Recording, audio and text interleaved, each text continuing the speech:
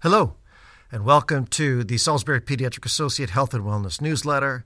I'm your host, Dr. M, and this is issue number 44 for volume 12, corresponding to the week of October 17, 2022. In this week's audiocast, we're going to discuss medication errors, ER visits, literature review, and fatty acids.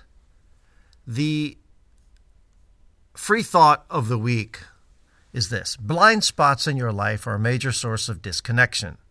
And when I mean disconnection, I mean with other people. Make it a choice to peer around the corner for a view into that which does not serve you.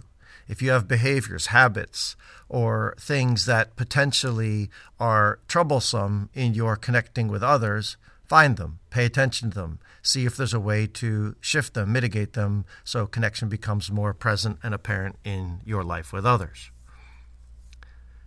The podcast that's corresponding with this audiocast is number 31 with Dr. Sandra Hassink. It is on childhood obesity. She is an expert with the American Academy of Pediatrics and one of the trailblazing researchers in childhood obesity. So give it a listen. Okay, let's look at medication errors. In general, I try to avoid paying attention to internet criticism of our practice or myself in particular, unless the critique is actionable, realistic, and not just someone's frustration with their own experience based on a choice to be late, rude, non-compliant, or whatever else was going on in their lives. Critiques are highly useful when we use the information to learn and adapt to be the best care provider for a child or to be our best selves. Recently, a parent critiqued our practice twice under two different names, using similar information on the same day. While I may disagree with the review and even find them frustrating at times to read and look at, there is often a teaching point hidden among all the vitriol. Being curious and trying to find what that is the key piece. Here's a portion of the review as copied word for word from a little context. The actually doctors are decent for the most part, but rarely prescribe any medicine to sick children other than recommending quote-unquote natural ingredients from the grocery stores. One time they prescribed my daughter eye drops that caused her eye to have an allergic reaction and almost ended up in the hospital. Not to mention they never prescribe antibiotics to help kids get better, end quote. So in this case, clearly there's a disconnect between the parent's understanding of how medicine helps, how it does not, and ultimately can harm, as stated with the allergic reaction that did occur. The critique is a shot across the bow for us to work even harder to educate parents regarding why a medicine is necessary and also when we need to avoid it. This takes time. It takes caring to help somebody understand there's a reason why we're not giving a medicine and that their visit seems to be of no value since they didn't walk away with any medicine. That is the farthest thing from the truth. Medication errors are a major risk for morbidity and mortality nationally, and worldwide for that matter. The number affected skyrockets into the hundreds of thousands when we look at countless side effects that do not cause death but leave us miserable and or harmed. When it comes to the children that we treat, physicians and care providers should refuse to give a medicine unless it is absolutely necessary to the point of the above review. We have no desire to add to the statistics of medication-induced negative outcomes. Over the years of writing, I have tried to make it transparent that medicines are causing a lot of harm, especially antimicrobials like antibiotics. The onus is ours to convince parents that drugs can be necessary, but only rarely. This weekend, I experienced the same anger from a parent demanding steroids for a cough because the cough had not abated over a few days. It is a tricky dance to take the anger and reflect back calm, measured reasoning as to why the choice to not prescribe the medicine is made.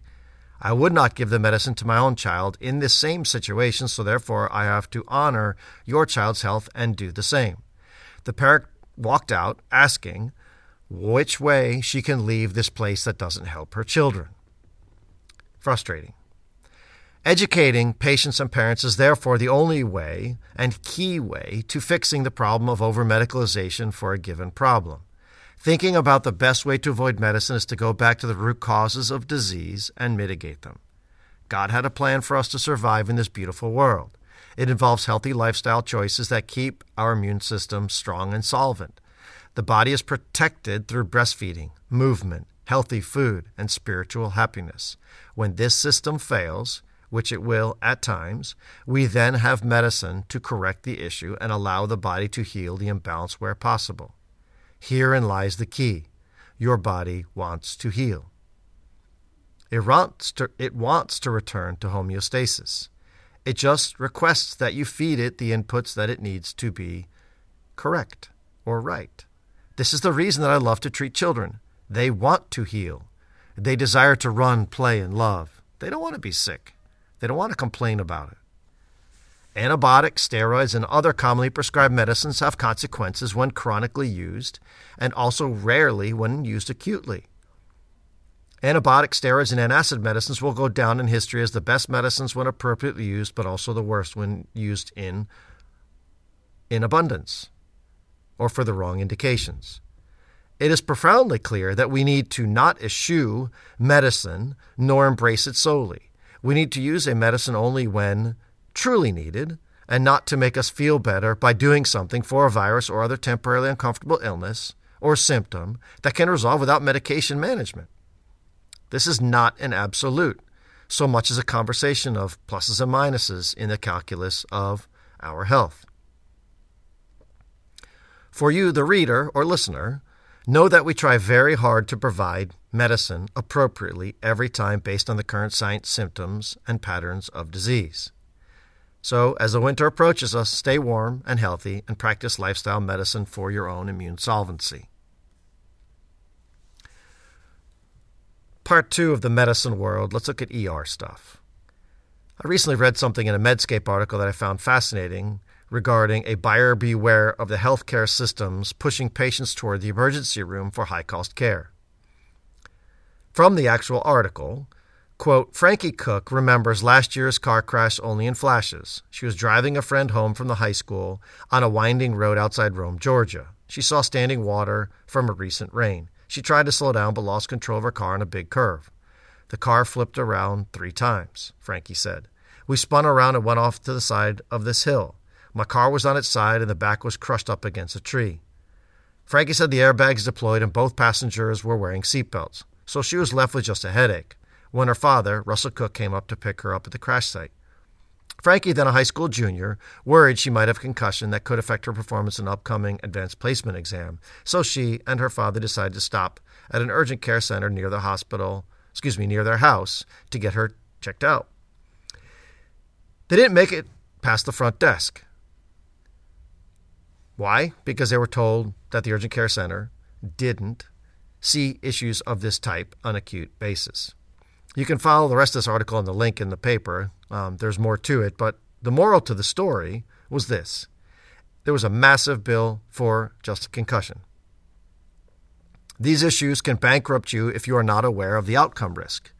The total bill for this visit, according to the Medscape article, was $17,000. And this was just an emergency room visit. No surgeries, no interventions other than just some CT scans and evaluations. It was later adjusted down to $11,800 after a duplicate charge was found and removed. Quite crazy. Knowing the risk of immediate post-injury consequences for us can help avoid an ER visit and a back-breaking or crippling bill that leaves us in a state of bankruptcy. They go on to further state in the article, quote, the takeaway, it's important to remember that urgent care centers aren't governed by the same laws as emergency rooms and that they can be more selective about who they treat. Sometimes the reasons are financial, not clinical. It's not uncommon for urgent care centers, even ones in large health systems, to turn away people who have been in car wrecks because of the complications that car insurance settlements create, although urgent care visits are less expensive than going to an emergency room. The clinics often can't offer the same level of care, and you might have to pay the cost of the urgent care visit just to find out you need follow-up care in the emergency room, and then you are stuck with 2 bills. So for me, there's a lot to think about here. How do you know, do you need to go to emergency room versus urgent care? Very difficult for the average person to decide, right? But if you choose to enter the system, be fully aware that 1, it's going to be very expensive, and 2, there are misbillings going on, so don't pay right up front. Try and figure out what the bill is, why it was charged the way it was. Try and get you the best outcome possible financially. And 3, know that there are ways to negotiate. Section 2, the literature review. Article number 1. Particulate matter, otherwise known as PM2.5, based on the size, and inflammation during a viral infection notes a worsening response in those with the highest levels of exposure to PM2.5 micron size particles. This study was prospective and noted that after the infection, bronchiolitis symptoms peak roughly within 2 weeks. The positive association between the levels of PM2.5 and PM10 about 2 weeks preceding the symptoms peak corroborates the hypothesis that high levels of PM might increase the viral load reaching the patient's airways. Growing evidence points out that PM2.5 and PM10 cause airway inflammation by stimulating the release of pro-inflammatory cytokines, examples IL-1, IL-6, IL-8, IL-33, where IL stands for interleukin. These are chemicals that send inflammatory signals around the body. High levels of airways inflammation are associated with severe bronchiolitis in turn. These data might explain the positive association found in the study between the severe bronchiolitis states and the levels of PM2.5 and PM10 exposure, also in the few days preceding the severity peak. Overall, the study suggests a mediating role of PM in different stages of bronchiolitis, end quote. This comes to us from Milani, Milani et al. So, for me, avoiding air pollution is a simple measure that has high-level positive downstream effects. HEPA filters in your house, increased air circulation, avoiding known sources of particulate matter, and living away from highways are all good measures for mitigating risk. Article 2. In a recent study in the European Journal of Preventive Cardiology, the authors found that decaffeinated ground and instant coffee, particularly roughly 2 to 3 cups a day, were associated with significant reductions in incident cardiovascular disease and mortality. Ground and instant but not decaffeinated coffee was associated with reduced arrhythmias. This comes to us from Chiang et al., Chieng, 2022. So for me, again, studies like this are really hard to prove causation. This is more likely a reality that caffeinated coffee drinkers have other behaviors that are also cardioprotective, or that coffee is replacing a sugar-based beverage in the morning, or a combination of the both. I am not sure, but I'm pretty sure that this is not solely a direct coffee effect or the chemicals like polyphenols that are in coffee. Article 3. Vitamin K2, otherwise known as menaquinone, is a vitamin K subtype that has the ability to shuttle calcium to bone instead of to other locales related to inflammation. This is especially important for folks that have coronary artery inflammation. A test for coronary cardiovascular risk is called the coronary artery calcium score. Thus, reducing cardiac calcium is a risk reduction. Vitamin K2 is a player in that risk reduction game. The article is written by Haugsgjerd, Haugsgjerd et al. 2022. Many vitamin D supplements now also contain K2 to address this issue. Natural production of K2 occurs in our intestines by a gut bacteria of the lactic acid variety. From the Linus Pauling Institute website, we see vitamin K is a fat-soluble vitamin. Originally identified for its role in the process of blood clot formation, K is derived from the Danish word coagulation. Vitamin K is essential for functioning of several proteins involved in physiological processes that encompass but are not limited to the regulation of blood clotting, coagulation. Naturally occurring forms of vitamin K include a number of vitamins known as vitamin K1 and K2. Vitamin K1, or phylloquinone, is synthesized by plants and is a predominant form in the diet. Vitamin K2 includes a range of vitamin K forms collectively referred to as menaquinones. Most menaquinones are synthesized by human intestinal microbiota and found in fermented foods and animal products. For me, it's important to know where your vitamins are coming from. But the other key here is the calcium side of the game. When we think about calcium, the body uses calcium to build bone, but it also uses calcium to wall off inflammation-based problems that are chronic. You think about, again, in an injury to the leg, you'll have a major bone injury from, let's say, getting kicked in the shins in a soccer game. You'll develop a bone callus, a form of extra bone heaped up over the injury that eventually will be resolved over time if the chronic issue goes away. I had many of these growing up playing all the years of soccer. On the flip side, if you have something like coronary artery vascular disease where the heart is consistently under inflammation, the heart vessel will eventually add calcium to it in order to protect it from further damage. So we wall off that which is problematical to us, sort of like fibrosis is the target end result of fiber being placed wherever there's chronic injury. So a coronary artery calcium score is a way to look for this sign of inflammation and risk for coronary artery vascular disease. So the body has a way of dealing with this. And in this case, knowing that the vitamins involved in this process, especially K2, helps to make sure that that calcium doesn't end up going to places that cause plaque formation and all the other stuff. Ultimately, I think the bottom line, again, is get to the lifestyle issues that lead to coronary vessel damage so you don't even have to worry about the calcium side. Section 3, omega-3 fatty acids. Fish oil continues to make the news. We recently, looked at a bunch of omega-3 fatty acid articles and concussions, but here let's look at another indication that we have. Quote, this study aimed to investigate the association between DNA damage and blood levels of DHA, docosahexaenoic acid, and EPA, eicosapentaenoic acid, retinol, beta-carotene, and riboflavin in Brazilian children and adolescents. There are 140 subjects that were healthy boys and girls between the ages of 9 and 13 in Brazil. Data collection included anthropometry, assessment of energy intake, and blood sampling. DNA damage was evaluated by single-gene gel electrophoresis. Principal component analysis was used to verify associations between blood concentrations of vitamins, polysaturated fatty acids, and DNA damage. PCA explained 70% of the inverse relationship between DNA damage and blood levels of DHA, EPA, retinol, and beta-carotene.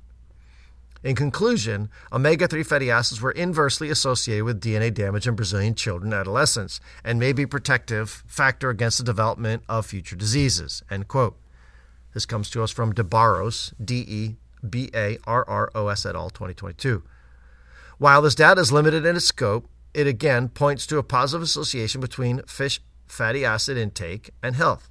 There is a mechanism to this reality, improving the probability of these findings being true. Consume small oily fish or the fish oil supplements weekly. I think there is more than enough evidence right now to point in the direction that we really need to be looking at our omega-3 fatty acid sources. Okay. The recipe of the week is gingery ground beef, soboro donburi by The Modern Proper. The web link is in the newsletter. There's 5 ingredients, a few minutes, and a hot skillet, and you'll be digging into a delicious dish. I think nice, light, tasty dishes like this are something that we should be doing more exposure to or giving more exposure to while we try and find the best avenues to eating and feeling good about what we're eating. So some responses come with a couple of the questions from a few weeks ago. Do you believe that vaccines cause disease? 38% of the respondents said yes. And will you change your future vaccine use based on the new data? And there were 75% said yes. For me, we're going to watch that data over time. Okay, finally, Song of the Week, Eyes of a Child by Sully Erna, E-R-N-A. Great, great song. That's it for this week, folks. Get on it. Have a lovely day. Remember to hug those kids.